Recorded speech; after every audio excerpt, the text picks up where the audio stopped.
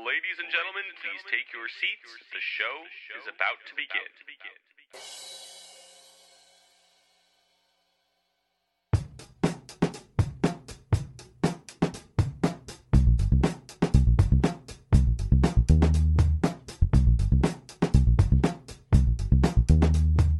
Welcome back to the one and only Cavs the Podcast, featuring commentary from all of your favorite Cavs the Blog bloggers. Now, sit back, relax, and enjoy.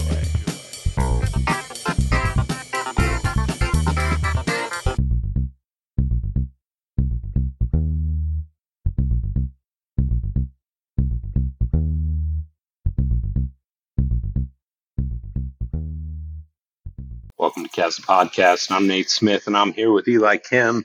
That was a depressing loss just earlier this evening to the Indiana Pacers, 135-126 for the Cavs. The Pacers were absolutely in fuego from three, 19 of 31, 20 of 21 from the line, 57% from the field, and it felt like it was very much a make or miss game. Cavs went 12 of 28 for 43%, which against a lot of teams would get it done, but left 6 points at the free throw line and then had 2 points, I would say at least 4 points robbed from them by officiating, because that goaltend call on Okoro in the fourth quarter was utter garbage. The ball was below the rim. And yeah, the Pacers outplayed them, and the Cavs are running up against a problem in the NBA in that it's very hard to win with defense consistently all the time. Teams are going to get hot and beat you from the spots that you give them, and that's kind of what happened tonight. Do you see it any different, Eli? I just think that the Cavs are kind of a little too comfortable in their own skin. I think they see that they're the best defensive team net rating wise, and I think they're just slipping a little bit habitually. Buying a little too much of their own press? Yeah, I think so. And I think there's a bit of it just feels like they don't care as much this year, which is kind of weird to say. I mean, body language, I'm not a body language expert, but that's just what I see and what I think is happening. And look, I get it. The Cavs, they came off that tough Nets loss and they had an extra day basically of rest. So coming out lackadaisical, and I guess the start of the game was probably a good indicator how the game was going to go, where it might be the fastest three-pointer of all time, where the Pacers lose the tip, but somehow Buddy Hield ends up with the ball and swishes a three within 2 seconds of the game starting. So it was just a frustrating game to watch, and for sure tough to just swallow. I mean, I tweeted this, but anytime you give up 130 points, I don't care what the stats say about, like the Cavs have bad luck on open threes. Like, I don't care. Like, no team should be shooting 60%. Well, especially 2 games in a row. You give threes, really. Yeah, you give teams wide open threes, they're going to take them and make them and bury them. And this wasn't a team like the Nets, or who was a team before the Nets? The Raptors. The Raptors, that are terrible three-point shooting teams. I mean, the Raptors were a bad three-point shooting team that made a lot, but this is they're 11th in the NBA, and Buddy Hield literally has made the most threes of any player in the NBA this year. Like, he's ahead of Steph Curry. So you're going to let that guy shoot wide open looks, you're going to lose, and they kept losing track of Buddy Hield. Now, I will say one of the things that is happening, and one of the reasons, so I'll just lay it out here for you right now. I'm a little bit rooting for an extended losing streak, because I feel like JB Bickerstaff is the problem and somebody else needs to be coaching this team. I've seen enough to know I've seen too much. Let's put it that way. Like, I'm just over it. He's just driving me nuts. And I've had all I can take, and I can't take no more. He just does things consistently that drive me crazy. Tonight, I thought the fact that Garland was out there after he hurt his hand was utterly egregious coaching. Like, it was clear that Garland had hurt himself pretty bad and was holding his hand for about straight plays.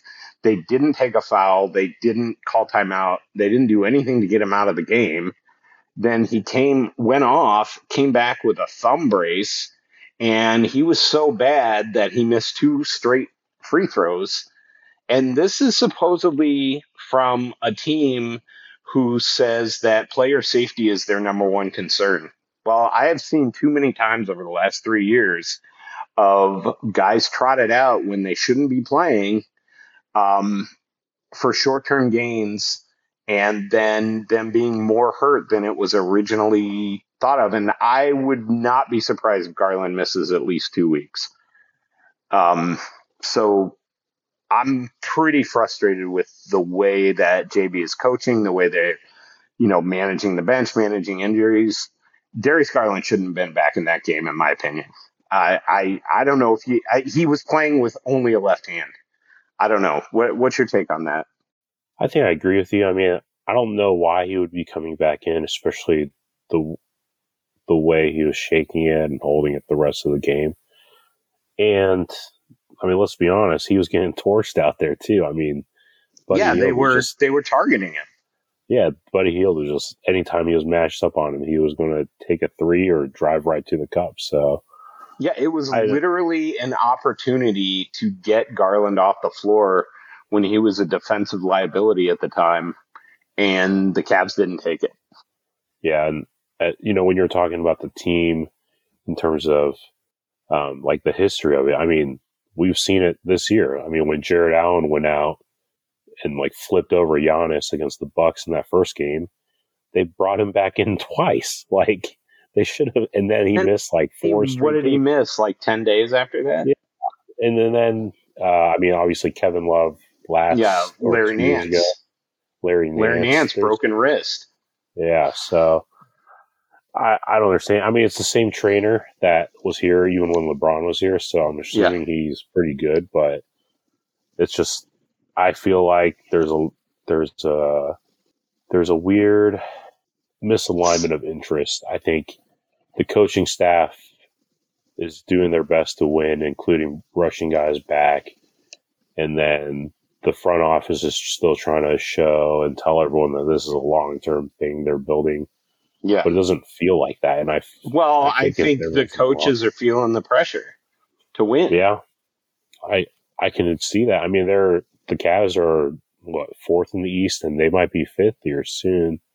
They keep playing like this, and it's not saying the Cavs are a bad team. I'm not giving up on the core 4 or anything like that, but the East is just really tough this year. I mean, and I think the Cavs started pretty hot, and look, this season it's been a series of runs. They lost 4 straight, lost 5 straight, and then they go on like an 8-game, 10-game, 11-game winning streak, right? So, I'm not saying I don't think the Cavs are doomed by any stretch. So, but I just think that I don't either. I just think that this game was just so frustrating because obviously Osman being out was a tough blow, but then how can you as a coaching staff go to an Okoro, Lamar Stevens lineup? Like, it just doesn't make sense to me. There were so many just bizarre decisions. I mean, one of the problems I thought down the stretch was Evan Mobley was kind of terrible tonight. Minus 18 in 32 minutes, had, led the team in turnovers with, just had Butterfingers all night. Did not play very well. And I thought the fact that Kevin Love wasn't on the floor, I don't understand why the Cavs didn't take an offense/defense substitution, in the last 3 minutes. put Kevin Love on, get a good offensive lineup on there, and then try to score. I just he runs guys in. What was the tweet I saw that I thought that was so perfect? Note to JB Bickerstaff: never go full Thibodeau.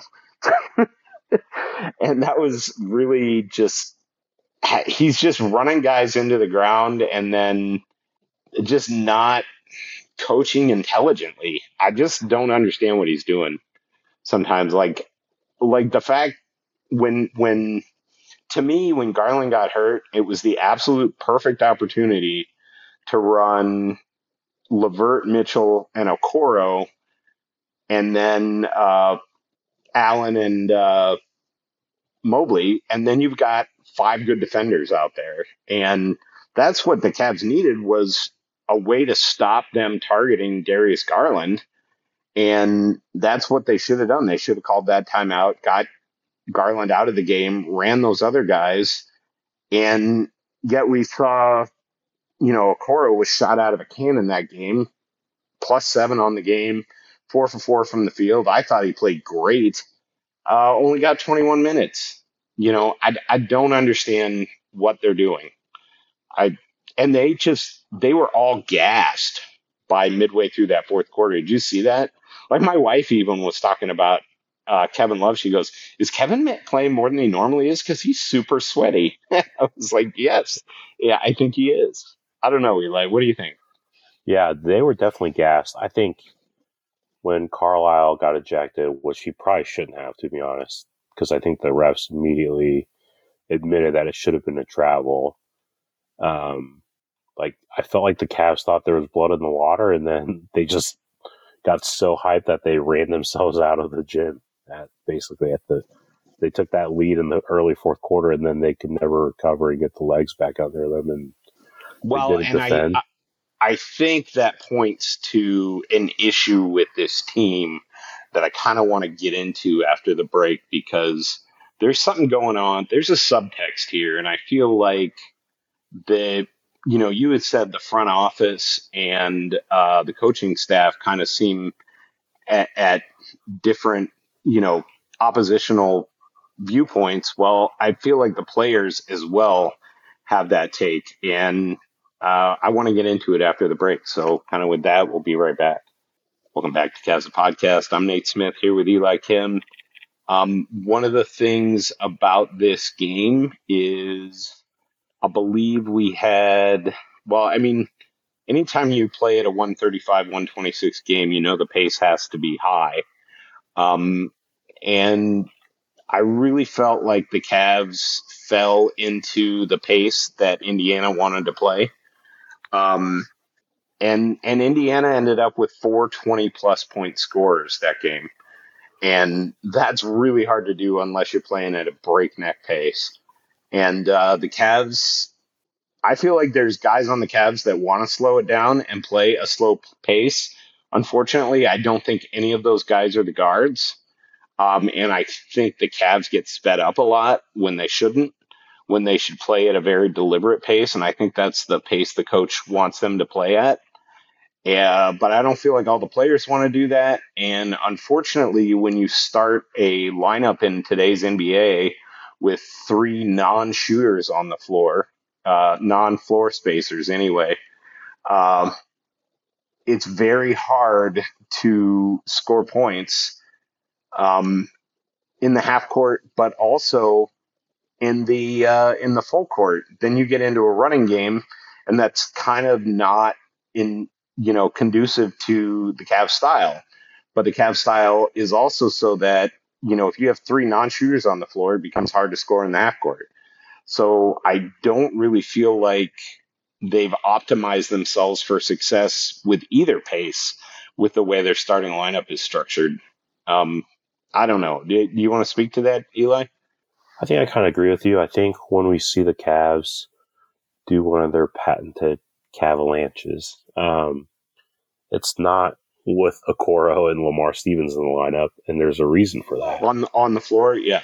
Yeah, because they need spacing and they need to play fast. And, if you're playing with Okoro and Stevens, like it's not conducive to their style. I mean, Okoro a little bit in transition, he's better, but those Cavalanches are typically, because Osman is in the game, he wants to play fast, and I think, to your point, I think that's one of the reasons why he's always in the doghouse, because he pushes the pace sometimes.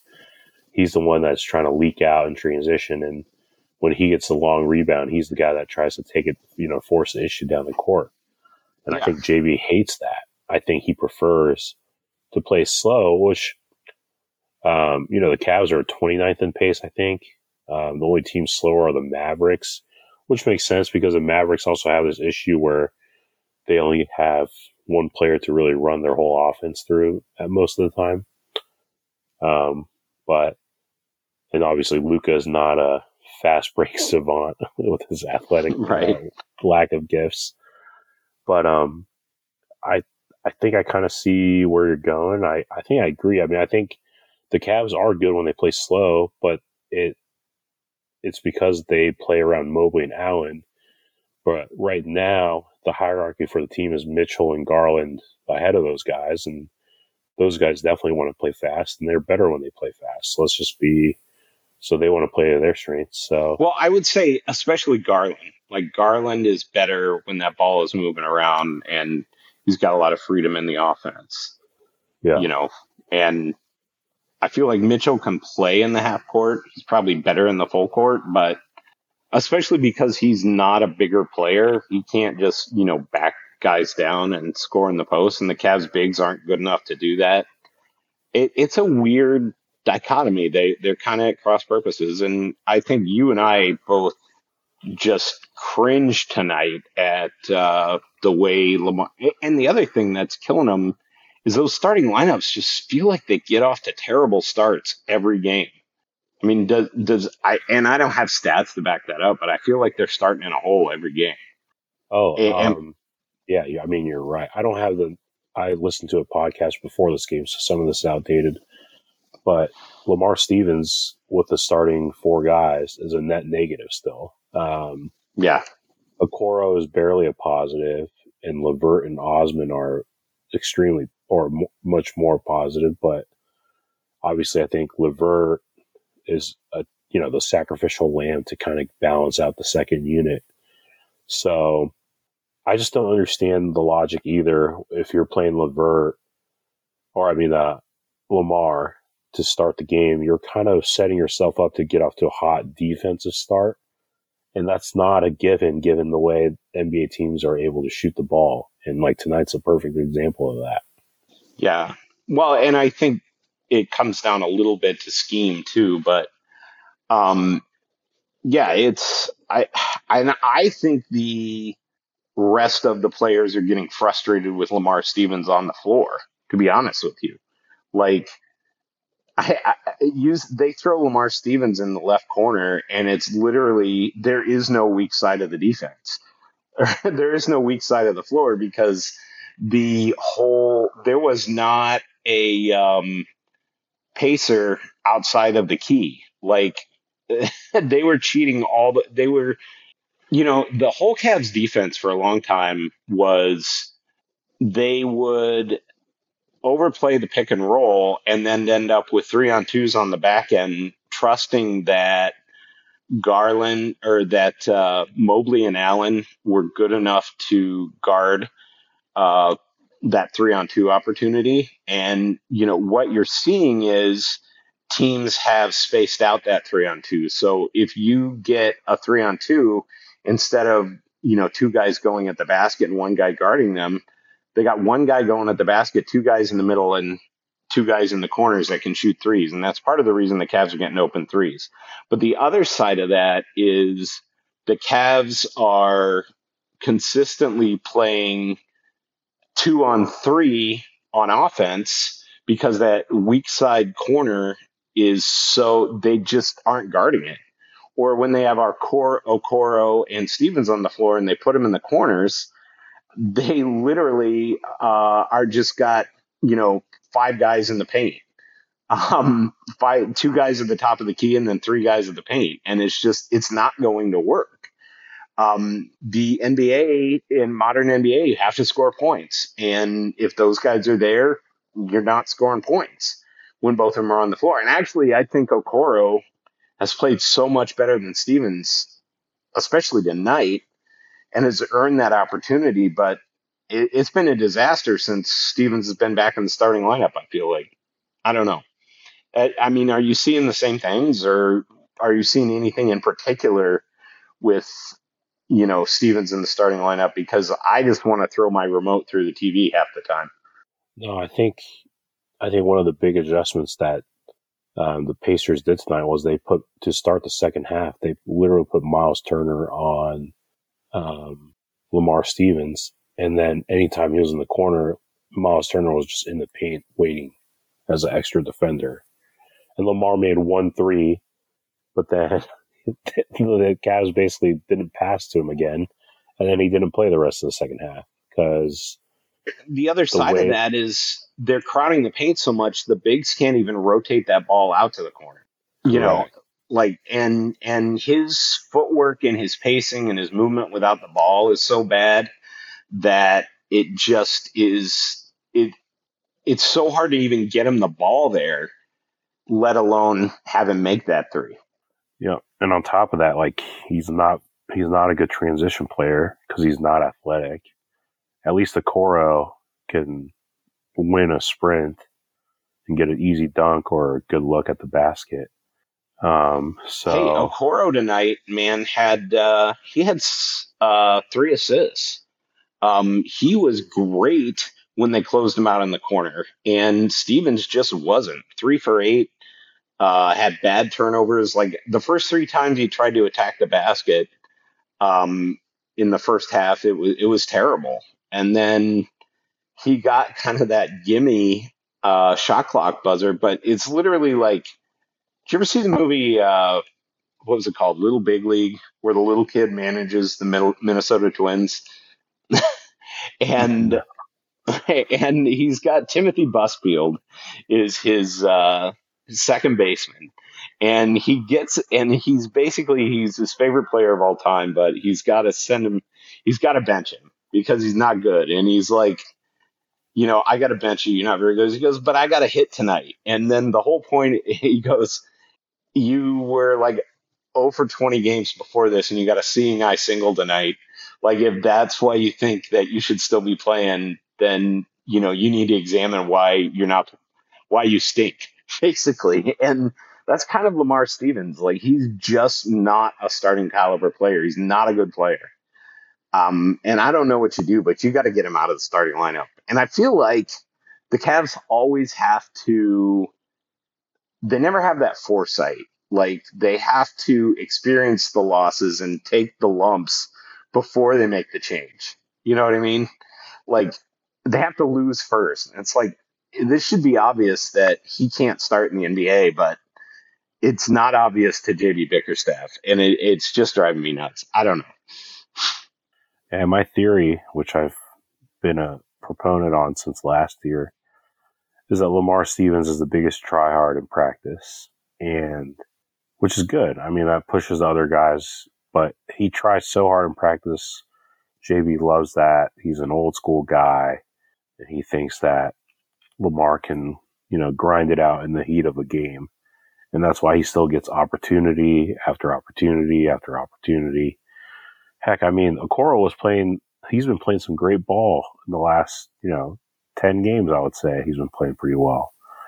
And for him to lose his starting spot after still perhaps being the most non-scared player against the Raptors was just unacceptable. I mean, unbelievable, to be honest. And then tonight, I mean, Lamar can't really guard any of the Pacer guys. Like, he's not a good matchup.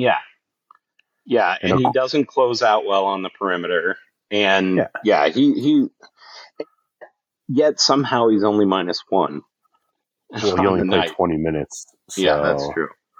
And then Okoro, I think he would have been a much better person to start on Halliburton. I mean, Hield probably would have still torched Garland and Mitchell, but at least you can help prevent Halliburton getting 6 threes, So And I don't to know. his credit, he was just nailing YOLO threes, like 35 feet from the basket. And God, Halliburton, it just pisses me off the way the Kings gave him away. Like, he had 29 points, 6 of 8 on threes, 9 assists, 2 rebounds, 2 steals, and 1 turnover. Like, that is so ridiculous, those numbers.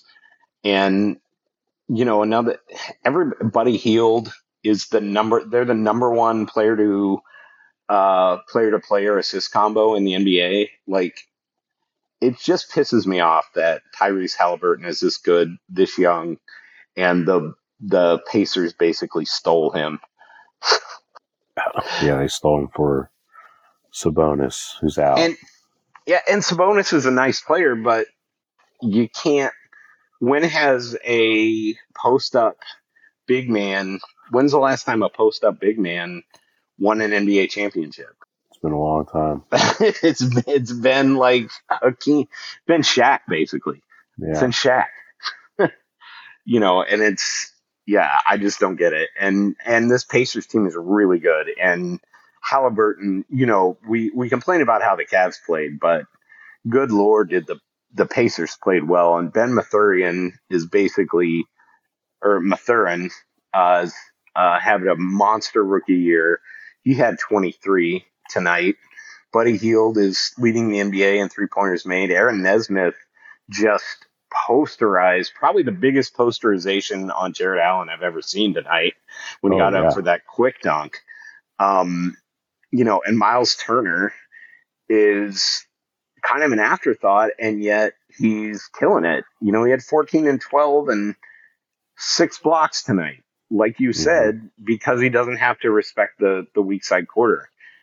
The Cavs got to do something different. Teams know what's coming, and I don't know.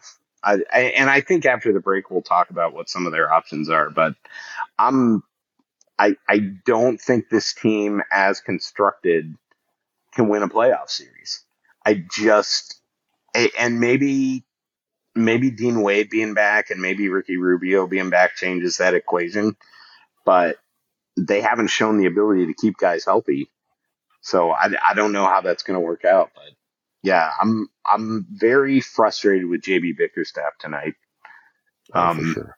And I feel like people are going to make excuses for him, and because he had that short rotation, but to me, not taking Garland out of the game was kind of egregious on both the level of how do I put this?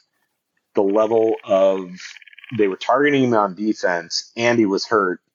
And you could have put in Okoro, LeVert, and Mitchell and had a decent, perimeter rotation.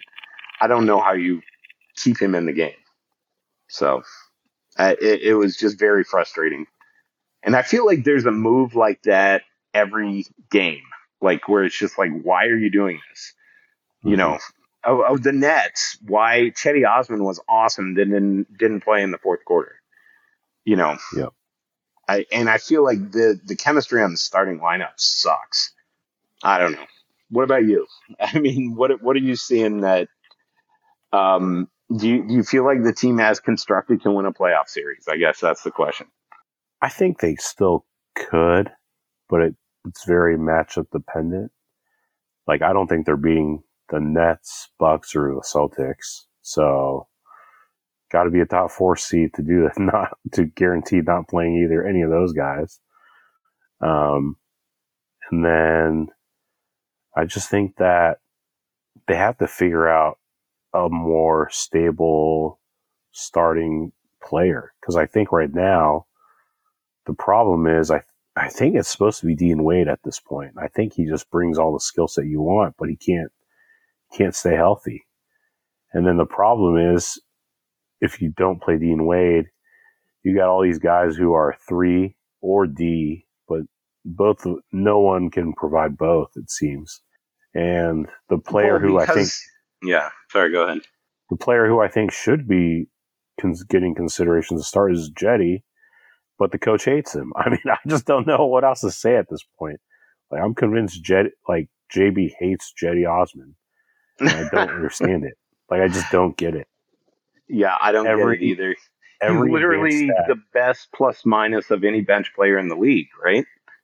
Yeah, and every advanced stat, every lineup that he plays with this, he's the best player to play with the starters. Like, not even close.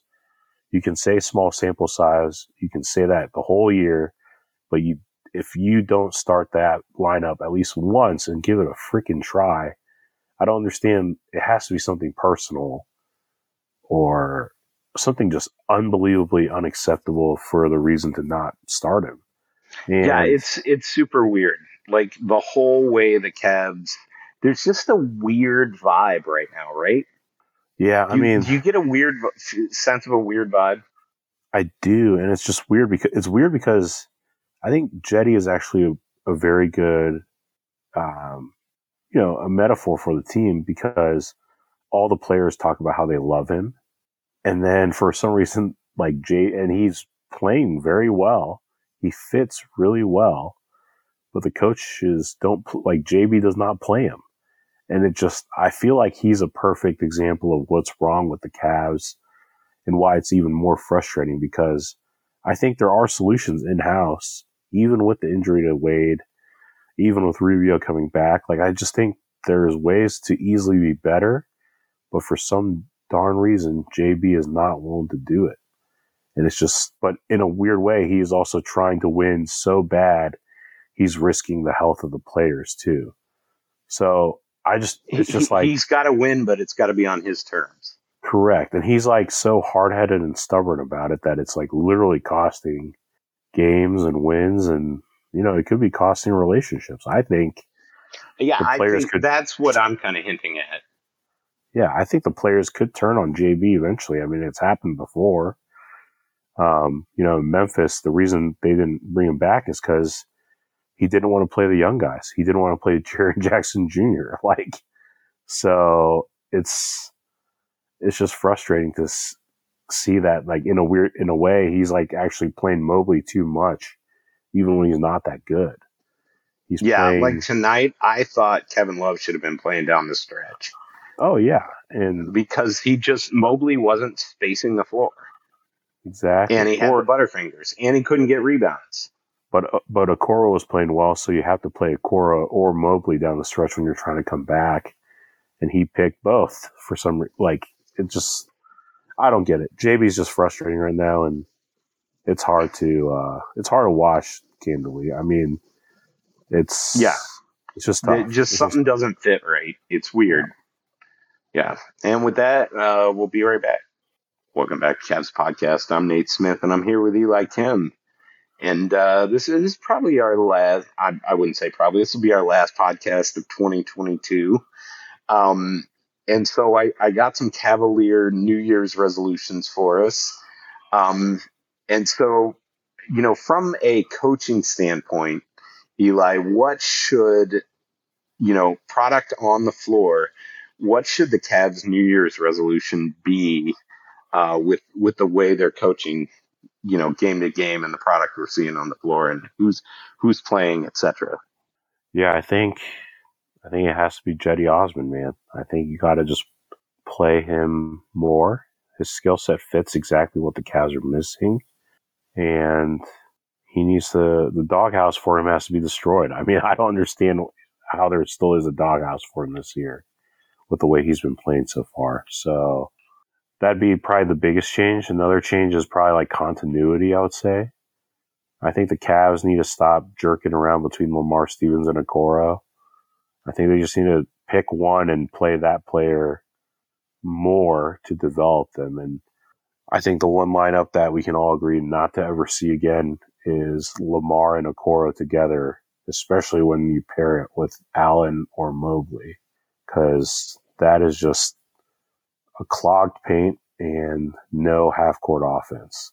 So those are kind of the three changes that I think I would make if I could have my way. And I don't think I'm like that crazy for suggesting these things, and that's what makes it even more frustrating as a fan of this team.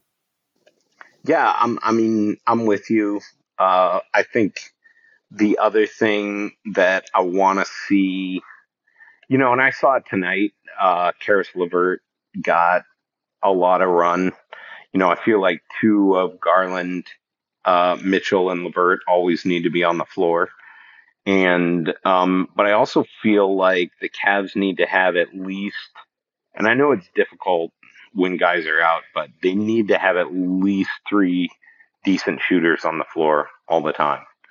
And at this point, I would say, Isaac Okoro is a better shooter than Lamar Stevens.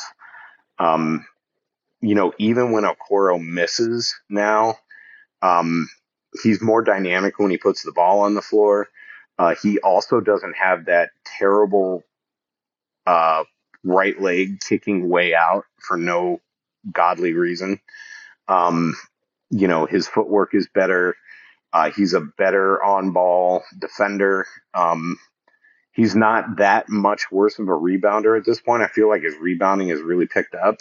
And here's the other thing. I think Lamar Stevens is at his ceiling. Like, I don't see Lamar Stevens becoming much better than the player he is right now. Maybe he can get his 3-point shooting up to like 30%, but his form is pretty bad. And he's got a slow wind up. And like you said in the live thread tonight, on Twitter, it was like he practiced his shot a lot, and then he went 0 for 2 at the free throw line. It's like, I just don't think he's a good enough player. Like, he is a deep bench practice guy. He is, and Okoro's just got so much of a higher ceiling. And I think that's why you have to play Okoro. And I'd much rather see his minutes. I actually think one of the best things that Kobe could do for this team is literally cut Lamar Stevens. Like, I just don't. Maybe he's a great practice player and a great locker room guy, but JB thinks that guy can play regular, and he's just not good enough. And it's sad, but it's true. What are the other New Year's resolutions for me are, Karis LeVert should play 30 minutes every night. And maybe when Ricky Rubio is back, LeVert needs to really focus on what he can do with that 3 role. And those are the big things. And then, yeah, like you said, Cedi Osman, I think it's a no-brainer. Even if he doesn't start, which I'm fine with him not starting, he should still play at least 25 minutes a night. These nights where Cedi is awesome and then you look up and he only played 15 minutes, it's ridiculous. It's terrible. It's terrible coaching and it's terrible game management. I don't understand what the Cavs are doing. And I don't think one of the things that drove me nuts about JB Bickerstaff, he's like, well, I'm developing combinations for the postseason. Well, if you get the postseason as a 7th seed again, what's the point? I just don't understand what they're doing. So, and that kind of leads me to my next New Year's resolution. In terms of how the team is developed and what the team can do to, what Kobe Altman can do to put a better product on the floor, and, a team more constructed around its strengths. What do you see that Kobe Altman can do in terms of tinkering with this roster, Eli? Excuse me. I think one thing is health. I think I am eager to see Dean Wade because I think his skill set would fit well with the starting lineup, and it could be the piece that the Cavs need. And, speaking of health, I think Rubio would help a lot too, because I think if Rubio is back and he's, 80 to 90% of what he was last year, then I'm not worried about the second unit on offense. Like, he's that good. He gets people in spots. He, he's a true general out there and can get the team, in the spots they need to get. And he's he's an extension of the coach out there. So health is one thing. Another thing is I just think maybe a move on the margins. Like, there are going to be teams that probably want to save a little bit of salary this year. And There are teams that probably regret some of their mid-level exception guys. So, I think the Cavs got a little bit of space. They got an empty roster spot. Maybe they can find a way to take on a player with some long-term money that isn't a great player by any stretch, but, can make threes, can play backup center if the Cavs have another injury in the front court, or, just move around the fringes is kind of what I think Kobe Altman can do. And then, I think those are just the two low-hanging fruit pieces. And then the last thing is just maybe still be on the lookout for that wing player. I mean, I know you guys make fun of me a lot for talking about Harrison Barnes at every podcast, but he's not playing that great right now. But I still believe in his skill set. I still think his length and his, history of making threes is a valuable skill set that the Cavs could use. Maybe you explore, going for Harrison Barnes, and then, obviously for salary purposes, it'd probably be LeVert. But, it'd help. And if Rubio's back, I think that balances the team a lot better. It secures that final starting spot. So I just think just being on the lookout and opportunistic for moves like that, but also just being willing to, cut bait on players like Lamar Stevens or Dylan Windler. I think that's in the realm of possibilities to make those moves around the fringes of the roster. I'm with you. I think one of the things that, frustrates me a little bit, and I've actually been thinking about this a lot, and, the clock a little bit is ticking for the Cavs, because when is Donovan Mitchell a free agent? He can opt out in 2 years, I think. Yeah, so this season and next season, basically. After next season, he can opt out. Is that how it works? No. So 2 more seasons after this. 2 more seasons after this. So, but the clock is ticking. And I think with the acquisition of Donovan Mitchell, who's literally in his prime, what is he, 26 now? Next 3 years of his career, especially for a guard, are his prime. So you really have to maximize Donovan Mitchell now. I really think I'm not one of these people that wants to trade for LeBron James. I think that doesn't make any sense, because literally LeBron James his career could be over tomorrow. He has a major injury and it's over, or you look at Tom Brady, when you're in your late 30s and early 40s, even if you're an all-time great, it goes all at once. And once LeBron's done, he's going to be done. It's just, he's not going to be able to play anymore, especially from, winning in the playoff standpoint. So I think the Cavs may have to consider breaking up their core long term. I think one of the things that's going to be really hard for the Cavs, and I think Darius Garland may not fit on this team long term. And part of the reason for that is because teams, you saw it tonight, teams target him defensively. And I don't know if you can win an NBA Finals with him on the floor in crunch time, from a defensive standpoint, the way the modern NBA is structured. And maybe you can if you have more offense on the floor, but I would see what is out there. Can you get another star that makes more sense at the 3 for like Darius Garland? And I know you are probably adamantly against that. The other side of that is if you can't make that move, then you do maybe tinker around the edges. I don't think LeVert is a guy I would trade.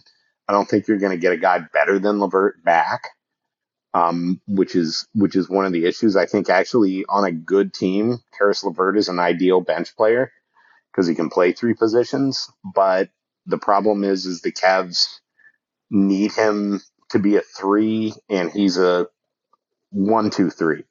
he's a 3 with guard tendencies when he's a 3, and I don't know if he's a good enough at moving without the ball and shooting off movement to be a full-time 3 for the Cavs. So maybe you make that move, but I don't know. I feel like the clock is ticking now that you have Donovan Mitchell, who's literally a top 10 NBA player. And if you have a top 10 NBA player on your team, you should be trying to contend every year. You shouldn't be building for the future. And I don't know if the Cavs can just stay in development mode. And obviously, I think Mobley has enough potential. You wait on that. But do you wait on all these guys? Do you wait on Mobley and Garland and Okoro?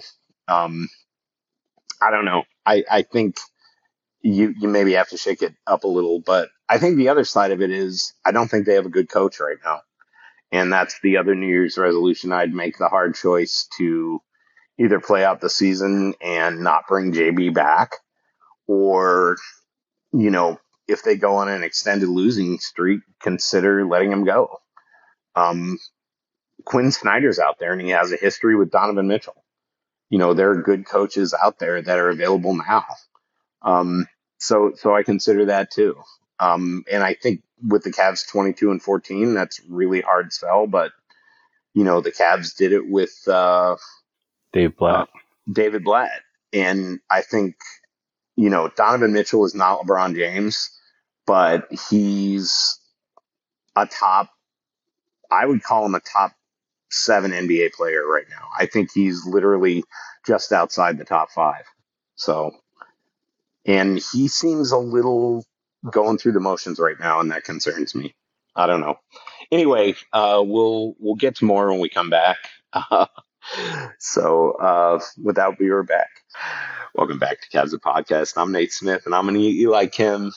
I'm not Eli Kim, but I'm with Eli Kim. Eli, any response to my long soliloquy there going into the break?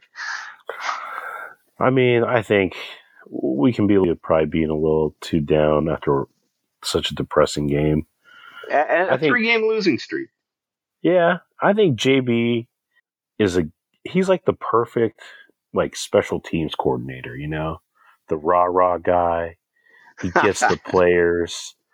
But as a head coach, I just don't think I think he's just so stubborn and disagreeable that it's hard to envision him being like the coach of a NBA championship or contending team. I mean, I think one key point that comes up for me is the refs hate him. He might be the most hated coach for the referees. I feel like none of the refs like him. None of the refs give him the benefit of the doubt. And maybe I'm just biased against it, but it just genuinely feels like whenever we play anybody and there's a controversial call, he's always in their face, always yelling at them. And, there are ways to do that respectfully, I guess. And maybe he just hasn't learned how to do that. But I just feel I get the opposite vibe. I feel like he never is demonstrative, or he's demonstrative, but he's not demonstrative enough. And he just,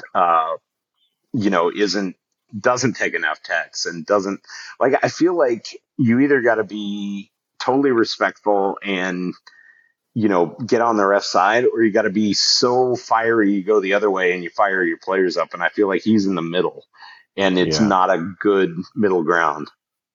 I could see that. I mean, I think he's just.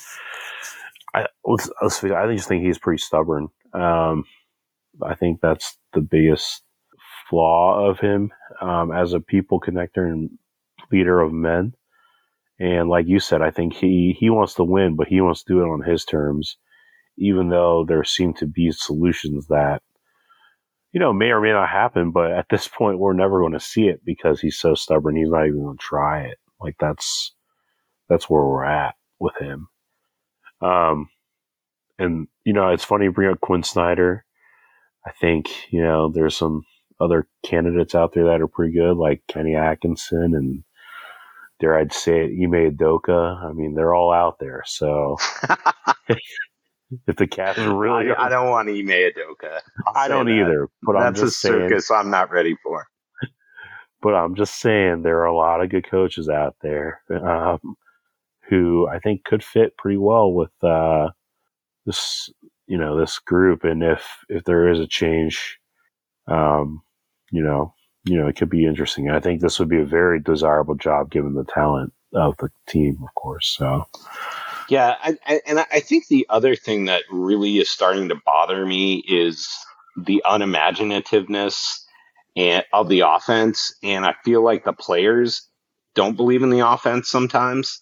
I see Donovan Mitchell go ISO a lot, and you saw, during this whole losing streak, you've seen Mitchell and Garland go ISO and not use the offense the way it's kind of drawn up. And I think they're chafing at the lack of ability to get open and the lack of creativity. And I think they're tuning out a little bit. I don't know. I mean, do you think from an offensive standpoint he's coming up short? I do, but I don't want to speak for you. I think he's coming up short on both ends. I mean, he's a defensive specialist who's giving up, 60% from deep, and it's not just once, twice, but 3 games in a row, man. Like, yeah, how can you? It's like, oh, we trust in, I trust in my system. Well, I get that, but you can't let that happen 3 games in a row, especially like the Raptors game. Maybe you're like, it's a fluke. They're like the 29th rated. They're a bottom 5 3-point shooting team. They got hot. Okay, fine. But then to like leave KD and Kyrie, give him a lot of opportunities to shoot threes. It's like, all right, come on, man. And then tonight, the Pacers are borderline top 10 3-point shooting team. Buddy Hield has the most 3-pointers made of the season. And the game plan is what? To start Lamar Stevens, who can't really navigate around screens, instead of Okoro to chase him down. Like, come on. Like, what are you doing, JB? Like, it's just. Yeah, well, and the thing. Sorry, I didn't mean to interrupt you. No, you're good. Go ahead. The thing that has struck me about this last game, and I saw it in the Toronto game, is, and it really baffled me with the way they played Doncic and Giannis, is they played those guys pretty much straight up, said, hey, these guys are going to get their points. We're going to make it hard for them, but we're not going to let anybody else beat us. And I felt like against Toronto, they just overhelped so much. Like, you saw tonight when guys get beat and there's literally 3 guys trying to block the shot. And, that kind of bad defensive floor balance, lack of communication, you're going to give up open threes. You can't have 3 guys trying to block a shot. And I just feel like the rotations, and part of this is just the goofy lineups all over the place that aren't used to playing with each other. But I feel like they just, when they give up all these threes, a lot of it is just from overhelping and over collapsing to the paint. And some of that is due to too much penetration, but some of that is just overhelping. And also it's a lack of mobility from bigs. I mean, I'll take it from Kevin Love because that's who Kevin Love is at this point. And the Pacers were abusing him in the early fourth quarter, but I really feel like I don't know if it's scheme or execution, but there's been so much overhelping, and that's why these threes are wide open. And also just lack of communication, guys not rotating. It's super weird. I don't get it. So, what have you thought about the help defense? Has it been too much, or is it just like, I don't know, any reaction to any of that? Honestly, tonight's game reminded me of the dark days with Mike Longobardi, and it felt like we were playing.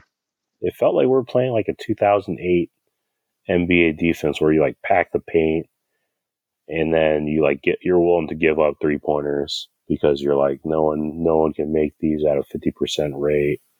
And newsflash, they have been for the last 3 games. Yeah, and I get the whole help the paint, pack the paint. Of course, we should pack the paint. Like, you prevent the easy buckets, but the Cavs have the personnel to play straight up with the bigs. They have 2 bigs that are mobile and can play straight up. Like, you don't need Lamar Stevens coming over to help on a shot. You don't need Darius Garland to leave Buddy Hield to, like, help contest on a Halliburton drive. Like, you're just setting yourself to get murdered instead of, possibly a 50-50 chance of giving up points, So, well, I mean, you're gambling that Halliburton isn't a good enough passer to find him. yeah. And that's a joke. That's a terrible gamble. Because he leads the NBA in assists. So that's a terrible gamble. The number 1 on assisted threes from that point guard. Exactly. And it's like, these things are common sense. And, part of me deep down wonders if the Cavs coaching staff actually does, if they trust the analytics on any of this. I'm convinced that the more and more we see, they're not. I think that's one of the divides of our front office and the coaching staff. I think our coaching staff is very not anti-analytics, but they're more old school feel. They're about vibes. Correct. And then I think our front office. The thing that drives me nuts is that I just feel like JB's feel is totally off some games. Like that Nets game where Chetty was just a wizard and then didn't play in the fourth quarter. It's like, what if you're playing off feel? The starters just didn't have it that night. So I don't understand the feel there. Mm-hmm. I just don't get it. Yeah.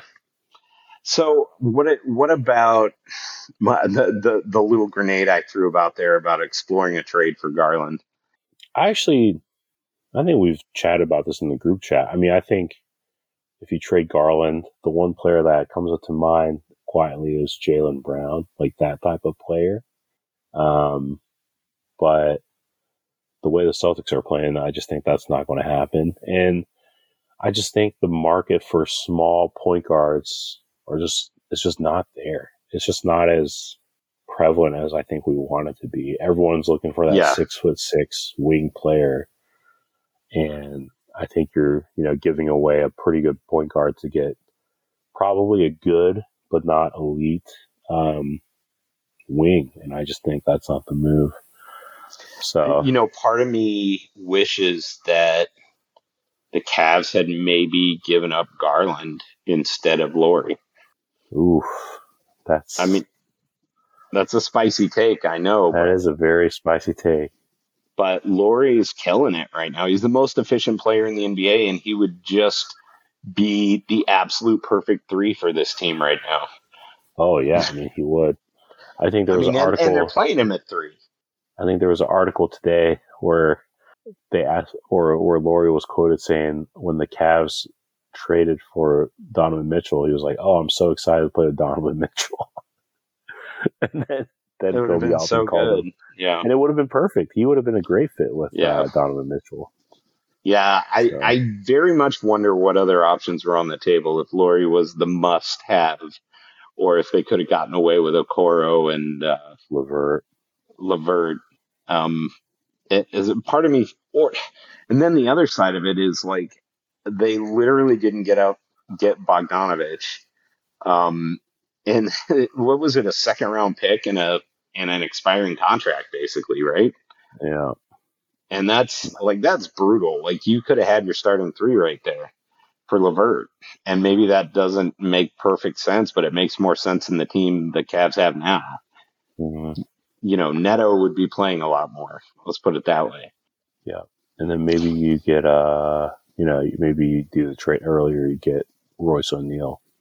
Yeah. Who's killing it too. Like, I just feel like they had way too much invested in all their development wings. Like the thought that one of them would pan out, and the guy that's pan out is the guy they don't really want. And that's Chetty. It just drives me nuts. So I don't get it. And, Dean Wade is great in theory, but he can't stay healthy, Mm-hmm. and that's kind of, I'm like, they desperately need a wing that can score without the ball in his hands or as a primary initiator. And not having that right now is really hurting them. because they can't, like, what is the point of even running secondary action for a guy like Lamar Stevens or Isaac Okoro right now? It's like, I mean, even Isaac Okoro, that's the other thing about even Okoro is doing things out of a set offense. They just go stick Stevens in the corner. Mm-hmm. And then when he decides to freelance, it's a disaster. Yep. It just drives me crazy. I don't know. Anyway, with that, we'll be right back. Welcome back to Cavs the Podcast. Eli Kim, Nate Smith. We are talking Cavs, a little bit of got to change the vibe here. What are some players that intrigue you around the league right now? Let's do a little trade swap, as Chris Francis would say. That the Cavs can actually get, because I feel like there's a lot of guys that fans want, but I don't know if there's a lot of guys out there that Cavs can actually get. Yeah, I think the most realistic target is probably a pair of Clippers players, and then I think there's a Spurs player. Like who? I think Robert Covington is probably the most gettable player. Rocco. Okay. Yeah. He's barely playing, and he has a good relationship with Garland. I think it might have to cost you Jetty, which would be pretty tough to swallow. I don't think it would cost you Jetty at this point. Maybe, but I think the numbers are pretty hard to match, to be honest. Oh, yeah, that's the problem. Yeah, so I would obviously try not to give up Jetty, but I'd rather have Jetty than Covington, I'll be honest with you. I think I'm there. I think I'm with you there. But I also think Luke Kennard is another name if you want to expand that trade. And I think Kennard could be, like another secondary playmaker who can make threes in theory. And really, maybe him and Rubio, when healthy, can run that bench unit. Because in that scenario, you would have to trade LeVert just for the numbers to work out. Or Love. Which... Yeah, and actually, if there's a place to trade Love, trading him to the Clippers is not the worst, because you're kind of putting him on a contending team and you're sending him to LA. Like, that's not the worst send-off. Like, I feel like he would not be... I feel like he'd be okay with that move. Yeah, I think they would have to consult with him. For sure. I think they wouldn't do it without his blessing. Uh-huh. And I think he'd actually be a great fit with the Clippers. Oh, I do too. He would be that floor spacer. They got plenty of defensive players around him. So, well, aren't they starting Marcus Morris? Yeah. I mean, he would... So he could be the backup he basically be Marcus Morris off the bench. Correct. For them. So that's one team. Another team I think is the Spurs. I think McDermott is the most gettable player because he's not very good. But his skill set would fit actually really well with the Cavs. So because he's a great shooter. Yeah, but do you give up a LeVert for him? I'm not sure that that's a move that moves you forward. Yeah, no, I agree. That's a very fair question.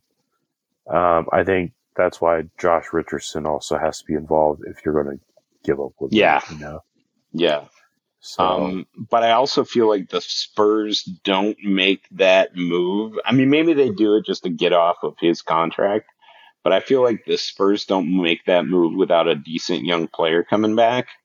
And I'm not sure I want to give up anybody the Spurs would want. Exactly. Well, although the other side of that is they probably don't want to pay McDermott next year. You got to think Josh Richardson is not going to be back next year. I don't know. Could you do that for 2 second rounders? Or maybe even that big guy they got from Spain in the draft last year? I don't know. Yeah. I mean, this is why it's called slop and it's not neat. Oh man. Well, you know what's funny is you know what a lot of restaurants do with their leftover food? They sell it to pig farms. And I feel Oh like my that's god! I'm not making that up. Like No, I believe you. I believe all the you. buffets in Vegas, like all the leftover food just gets sold to pig farms. Which makes sense. I mean, at least they're not thrown in a landfill, but Yeah, I don't know. I mean, I feel like the other team that intrigues me is Charlotte because they're going nowhere this year. Um, you gotta think they would love to get off that Gordon Hayward contract next year. yeah, But I also think the other side of that is you can't get Gordon Hayward without giving up Kevin Love. exactly. But Gordon Hayward but the other guy on that team that I threw out there to you is Kelly Oubre, Yeah, who makes $12 million. He's scoring 20 points a game, which is insane. But he's doing it on 32% shooting. I got to think his shooting would go up. And I actually don't hate having a 32% shooter if he's a willing shooter and he's got a quick release. And because the Cavs have enough offensive rebounders that I think they could make that work. You'd get a lot of Kobe assists. But I also kind of hate Kelly Oubre Jr., the player, or the person. He's kind of a douche. So I don't know. The other guy there we've talked about a couple times, PJ Washington. I don't think they want to pay him next year. That's a weird team. I feel like you could pry some guys off that team. Yeah, and I think the most complicating factor is that looks like they want to pay Miles Bridges. So, Which is kind of nuts. Yeah, and if they want to pay Miles Bridges, then they definitely don't want Gordon Hayward. And I would not we talked a little bit about sending Kevin Love to the Clippers. I would not send him to a team like Charlotte without, kind of the thought that he could get a buyout or that in a three-way deal. Like I don't think you do that to a guy that's given that much to your organization. For sure.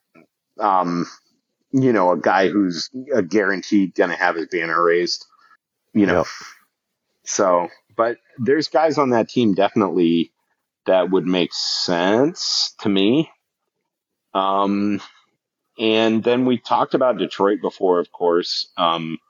They've got, who do we say? Sadiq Bey a few weeks ago. Sadiq Bey. Yep.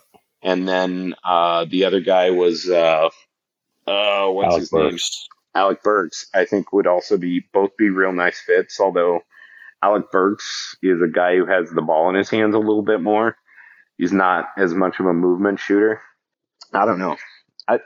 That Hornets deal, like them just jettisoning some guys to get off long-term contracts, like I feel like Hayward would really fit this team well. As a borderline starter, borderline bench player.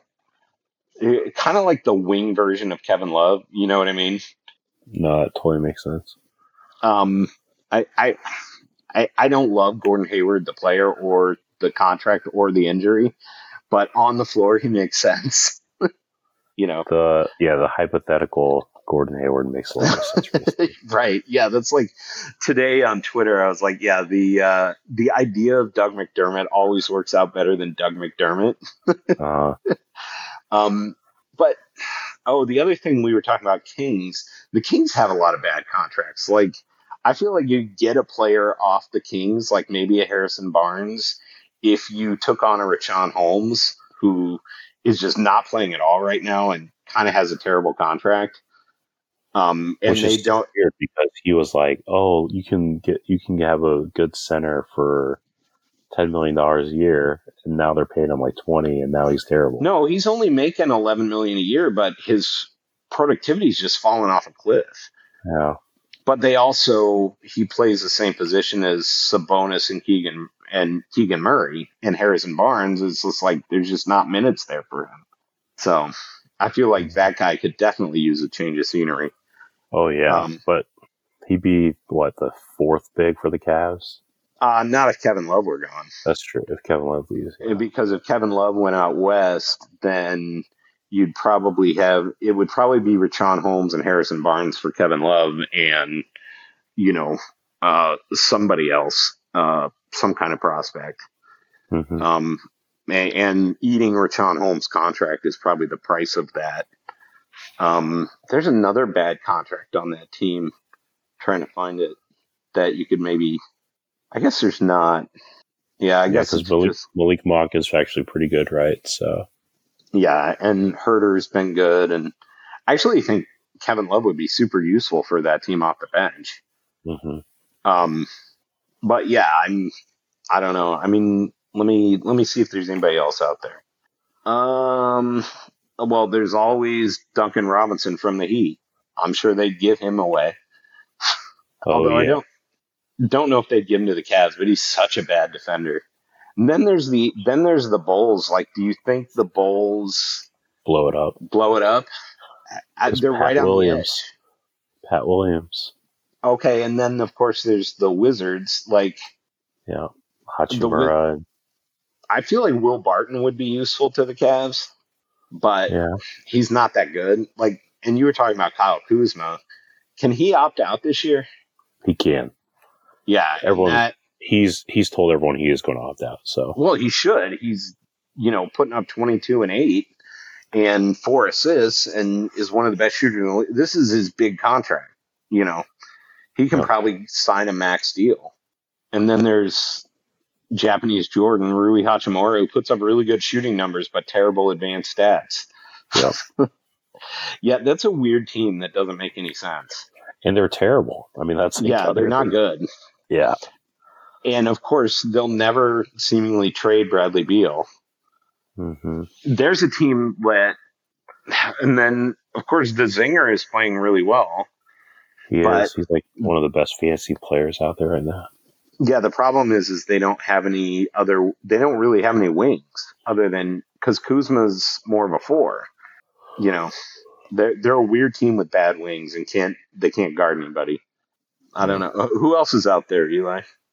What other trade slop teams are? Orlando, I mean, Gary Harris is out there, I guess. Terrence Ross. Yeah, he's terrible. He can't guard my sister. I mean, there's Eric Gordon on the Rockets. You got to think he gets moved. But again, can he play the 3 for the Cavs? Probably not, because he's like 6'2". Yeah.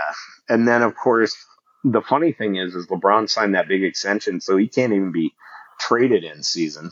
The Thunder don't really have any guys that makes it. I guess Lou Dort, but the Thunder don't need more draft picks. That's their problem. Yeah, they need players now. And to just get older and grow. I feel like Utah has some very useful players that the Cavs probably couldn't get. Utah's in a weird spot. Like they're almost too good. I don't know. What about the Bulls? I really like Alex Caruso, but he's not having a great year. But he can play the 1, 2, or 3. I like Vooch, but he makes too much money, and he doesn't play a position the Cavs need. The Cavs could go after DeRozan because that's not working, but I kind of hate DeMar DeRozan, and I feel like he would take the ball out of the Cavs' best players' hands. Yep. I don't know. And then, of course, there's Zach LaVine, who I think the Cavs don't have the juice to get him. And then there's Pat Williams, who desperately needs to go to another team. I bet if Pat Williams gets traded, he's going to blow up. Oh, I do too. Like, his shooting stats are ridiculous. He's shooting 43% from 3. Yeah. Like, he's just trapped on a team. Like, he should be playing a lot more than he does. Like, he should be on a development team putting up 20 shots a game. Exactly. But he's not because LaVine and DeRozan are taking all those shots. Right. And, like, he would be so perfect on the Cavs. Mm-hmm. Except he's not. Well, the stats say he's not a great defender, but he would be so perfect. Like 93% free throw. Like the crazy thing is he's only shot 33s or 30 free throws. Like he's terrible at getting to the line. They're just a weird team, and he doesn't have a good stock rate either. Yeah. He was supposed to be this defensive specialist who's not that good at defense anymore. Yeah, he's kind of like the power forward version of Cat. Like Cat's reputation in college was as a defensive player, and he's been nothing but an offensive player in the NBA. Yep. Yeah, I don't know. I don't think the Cavs would have enough to get a Pat Williams, but that would I would be very intrigued by that. I don't know. You'd be intrigued by Pat and Sadiq Bey, right? I don't know. Sadiq Bey is okay. He's kind of a poor man's Pat Williams. I don't know. Do you think the Cavs could get like a Zach LaVine for Darius Garland? Would that make sense? Man. That's a devil's bargain, isn't it? It is. I just think LaVine and Mitchell don't fit that great, though. No, I'm with you. LaVine's not a movement shooter. I mean, LaVine and DeRozan aren't fitting very well. Yeah. That's been part of the problem. I think like LaVine and Garland would fit together, I think, better than LaVine than any other combination of those four. Yeah. The problem is LaVine and Garland is a terrible defensive backcourt. Correct. LaVine is at best an average defender. Mm-hmm. So but the Bulls have some players I'd be intrigued in. I would not be opposed to Derrick Jones Jr. I don't think what's he shooting from three? Oh, 21%. Never mind. Yeah, no, he's just I'd rather have Okoro. What I'm saying, I think if anything, this just proves that just give Okoro a chance. What do we got to lose at this? What do the Cavs have to lose at this point? Oh, here's the guy I'd like. Javonte Green would be interesting for the Cavs. I actually like him as a wing for the Cavs, but he's a little undersized to play the three. Well, and the other thing is the Bulls like him a lot too because but he's old. He was starting ahead of Pat Will for a while to start. Yeah, but he's old. He is, and old. Maybe they can trade us the coach too. Ooh, I don't Billy know. Donovan. You're not a Billy Donovan guy? I'm not. No, I've never been that impressed with him. Like he's an okay coach. I feel like he has a better reputation than he has results. It's because he coached Al Horford and Shaquille Noah at the right time. Yeah, and then coached Durant and Westbrook before Durant left and Westbrook was. Well, no, that was that. Was Durant under Billy Donovan, or was that when they had Chris Paul for that 1 year? Yeah, I don't think it was. I think they had 1 year with Durant. Yeah. I don't know. I mean, there's some guys there. I feel like you got to kind of take a risk on a guy that can shoot. The other guy is Bojan Bogdanovic is still out there. I would love to see. I don't think the Pistons are going anywhere. If they could get an intriguing piece for Bogdanovic, it might make sense for them. And then, of course, there's Atlanta, who supposedly wants to get under, but I don't think the Cavs have any of the juice to get. That's the problem. The Cavs need a guy that they don't have the assets for unless they move like a Garland. Yep. And obviously, Atlanta is not a place that Garland's going to go. They might as well double down on small guards. Yeah, that's a weird team. But they've always been better in the second half of the season ever since Trey got there. So that's true. Anyway, so what do we got coming up for the Cavs? Speaking of Bulls, they play the Bulls back to back. Oh yeah, the home and home, I guess, right? Yeah, yeah. I almost went to that New Year's Eve game in Chicago. Oh yeah, that's right. Because it's only a couple hours from me. So that's what's next for the Cavs. Yeah. I feel like that's a winnable game. Like, I feel like the Cavs got to get off the snide, especially on the road, but I'm not quite sure how they do that. Yeah, I mean, their schedule actually it looked really tough, but with some injuries and stuff, it's going to be a lot easier because they play the Bulls twice, then they play the Suns without Devin Booker, and then like a week later they play the Suns again without Devin Booker. So although I feel like the Suns without Devin Booker that are the trap team that the Cavs always fall to. Yeah, I mean, right now I just don't feel confident that in the Cavs unless they're playing like the Magic or something. Yeah, exactly. Although the Magic are feisty. They had that big fight with Detroit. Yeah, I can't believe that they're going to suspend like 9 players. Yeah, well, the Killian Hayes punch was pretty bad from what I heard. Mm-hmm. So, which is hilarious because if like, he is not a player who's good enough to be getting away with garbage like that. Yeah, exactly. Exactly. Well, anything we've left off here in terms of trade swap? No, I think we covered a good bit of it. Well, you got anything to pitch or any big New Year's resolutions, any plans? What are you doing for New Year's? I'm keeping it low key, man. After I got COVID right before Christmas, I got I get it. I mean, I can't get it again, allegedly, but I just, want to take it easy and keep recovering. Yeah. I feel like I'm just exhausted all the time. I'm sorry to hear that. Yeah, when did you have it? I got it right after I went to the Mavs game. That's when I started getting sick. So like mid-December? Mm-hmm. Yeah, when I had it, was that your first bout or your second? No, this is actually my third bout with COVID. Jeez. Yeah, I mean, just to be clear with everyone, I am vaccinated. It's not like I'm not. No, I get it. I got it once before the vaccine was out when I lived in California at the time. And then I got it last year around this time, and then I got it this year around this time. So every Christmas, it seems, is when I get it. So next year, I got to maybe get out of the country or something for a bit. No, I get that. I got it this summer and I was sick for 5 weeks.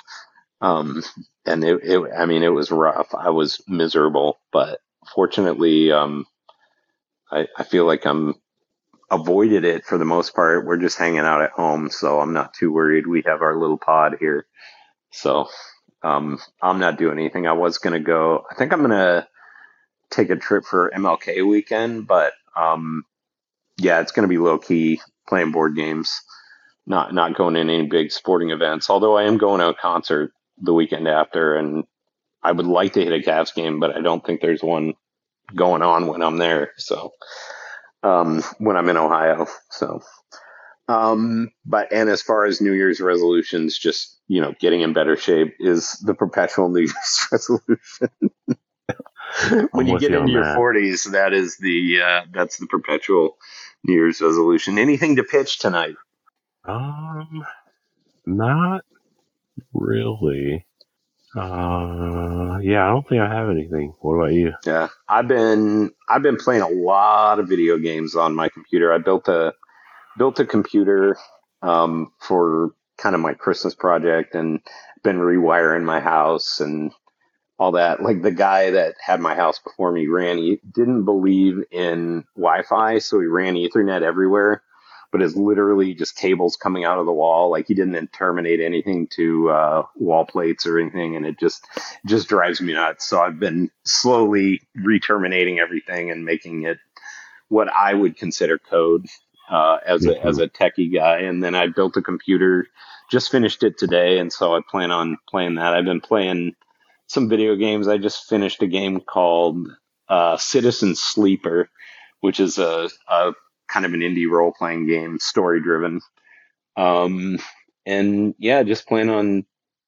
It's been a low-key... I've had a staycation this week, so it's been nice, but hanging with the fam. It's been hard to podcast because my daughter is right below my office and can hear, and she goes to bed pretty early. She's home from college, so I've had a hard time podcasting. So when she goes back to school, the podcast will be more often. But yeah, not much going on. Just it was funny because we had the big blizzard a week ago, and then today it was 60 out. So everything is turned to muck. So it's probably the same thing there, right? Yeah, it was like 55 degrees today. Yeah, it's supposed to rain it's supposed to rain Saturday and during the week, and then it turns to snow during the week next week. So it's all gotta love January in the Midwest. Yeah. Did you get to go to? Weren't you going to go to San Diego? Yeah, I went to San Diego around Thanksgiving time, and then I was in Phoenix for a golf trip. How'd you shoot? Played pretty well. Shot in the 80s. Nice. Mostly. Did have one bad round, like in the mid 90s, but the weather was great. It was like 65, sunny most days. So no, that's rough. It was tough. This is the time of year everybody wants to live in Phoenix. Yeah. And then I'm actually going to Austin, Texas for a bachelor party in 2 weeks. So nice. Nice. World traveler. Yeah. Well, I can see. Well, the other thing is there's so many other respiratory viruses out there between flu and like everybody in my house. My youngest got sick for a week, with what I assume is the flu. And then there's RSV going around, and it's like, yeah, just stay away from me, flu. Yeah. Anyway, well, wishing you a very happy 2023, Eli, and let's hope we have better Cavs news the next time we talk. But happy New Year, and happy New Year to all our listeners. And as always, go Cavs. Go Cavs. So Eli and I, this is bonus content. Eli and I were just talking, and he said, hopefully the Bulls will leave Patrick Williams under the tree. And I said, hopefully Lamar Stevens can stay in Chicago. And I was like, and then I kind of felt bad about it because I like Lamar Stevens, the person. I just feel like he's out of his depth. And then Eli added a little color. Yeah. So when I had the honor of sitting right behind the Cavs bench, Lamar Stevens, who did not play in that game, but he was actually the nicest player to me. He complimented my jacket, and he just didn't have to do it, but he said talk to me for a couple minutes as players were warming up an hour before the game. So I had my heart for him grew a little bit that day, but yeah, I just wish he was a better player so I could love him even more. I mean, that's just well, now that's what I want. I want Lamar Stevens to be a better player. So now I feel like the Grinch that stole Christmas. So yeah. Well, that was good contact. Any other good stories to tell from your trip behind the bench? Oh yeah, with the magical jacket. Yeah, I think the one thing that just throws you off is how high Evan Mobley's voice is. How tall he is. Like he sounds like a teenager. I mean, technically, I guess he might be. He's 19, right? So, or he just turned 20. It's almost like a Mike Tyson thing. Kinda, yeah. And I think the other thing is, the other thing that's pretty cool is like they look NBA players when you're like that close. They all look so skinny, and the guards don't look that tall, but the bigs look really big. Like it's when you're in it, it's just interesting to see that like the guards look like normal dudes, like normal athletic looking dudes, and then guys like Robin Lopez just are like, oh my goodness, like I've never giants. Seen like that. Yeah, it's like an ant. Exactly, the end. So like any vibes from the interaction with the coach or the just how they all kind of interact on the bench or anything like that? Just pretty normal or what? I think the vibes are actually pretty good. I think it's really good to see like all the players really like Rubio. Rubio was on the bench and joking it up with everybody. And I think everyone really likes Jetty. I think that's another thing that just looked more apparent in person. Like everyone loved Jetty, except JB Bickerstaff apparently. But JB definitely is. It kind of feels like there's a little bit of like maybe fear is not the right word, but there's some people I think, walk a little bit on eggshells when they're really close to JB. And that includes like the assistant coaches like Sidney Lowe and Luke Quinn Walton. Buckner. Yeah. Luke Walton. Because I think I don't know. I think there's definitely a hierarchy, and I think JB's definitely been empowered by the powers above to be like the voice for the team. So it was just interesting because I was trying to talk to Sidney Lowe, and he just said like, "Hey, we're not allowed to, man." And then he just kind of walked away. But I thought everyone was pretty nice, considering, at the end of the day, that's still their job and their livelihood. So they got to be focused and focus on the task at hand. So, I thought the vibes between the players were very good. And I think Kevin Love has the best relationship with all the coaches. That's like another thing that was very evident. Which is super kind of ironic. Yeah. Like him and Buckner and Luke Walton were just always chatting. And even when they left, I think Kevin Love had his like arms around Coach Buck, and it was just an interesting, to see that the veteran had such a good relationship with all those guys, even though they're like benching him and letting him get targeted. But so, do you think Love could be coach someday? Maybe. I think Love has great basketball IQ, and I think he could be a coach. But I think he's just so chilled, laid back. He might not be he might be the better like X and O's guy, or like the Luke Walton role, or maybe like the champ out in Phoenix. Yeah, maybe a front office guy. What's his name? James Jones. James Jones, yeah, NBA champion James Jones. Mm-hmm. So who knows? Interesting. Now I hope Dan Gilbert actually he could fight. be in broadcasting very easily as well. Oh, for sure. For with how eloquent and I could see him being one of the top analysts or one of the top game guys for sure. Yeah, if Wally Zerbiak can do it, then I'm sure Kevin Love. I think Kevin Love would be so much better than a Mark Jackson. Of course, I loathe Mark Jackson. So anyway, that was thank you for the background there. That was super interesting. And we met. When's your next game?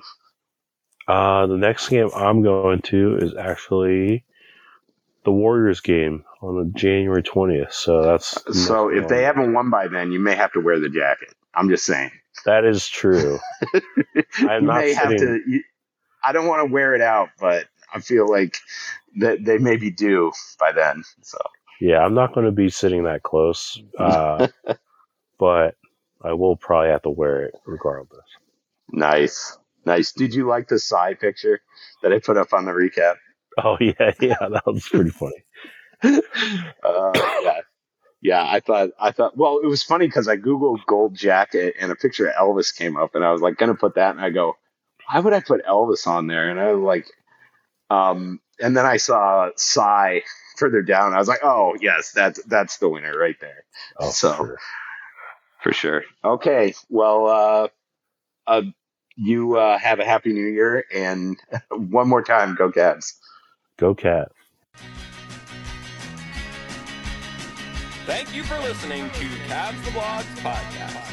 Check back soon for some more fun with your favorite bloggers. There's a fire.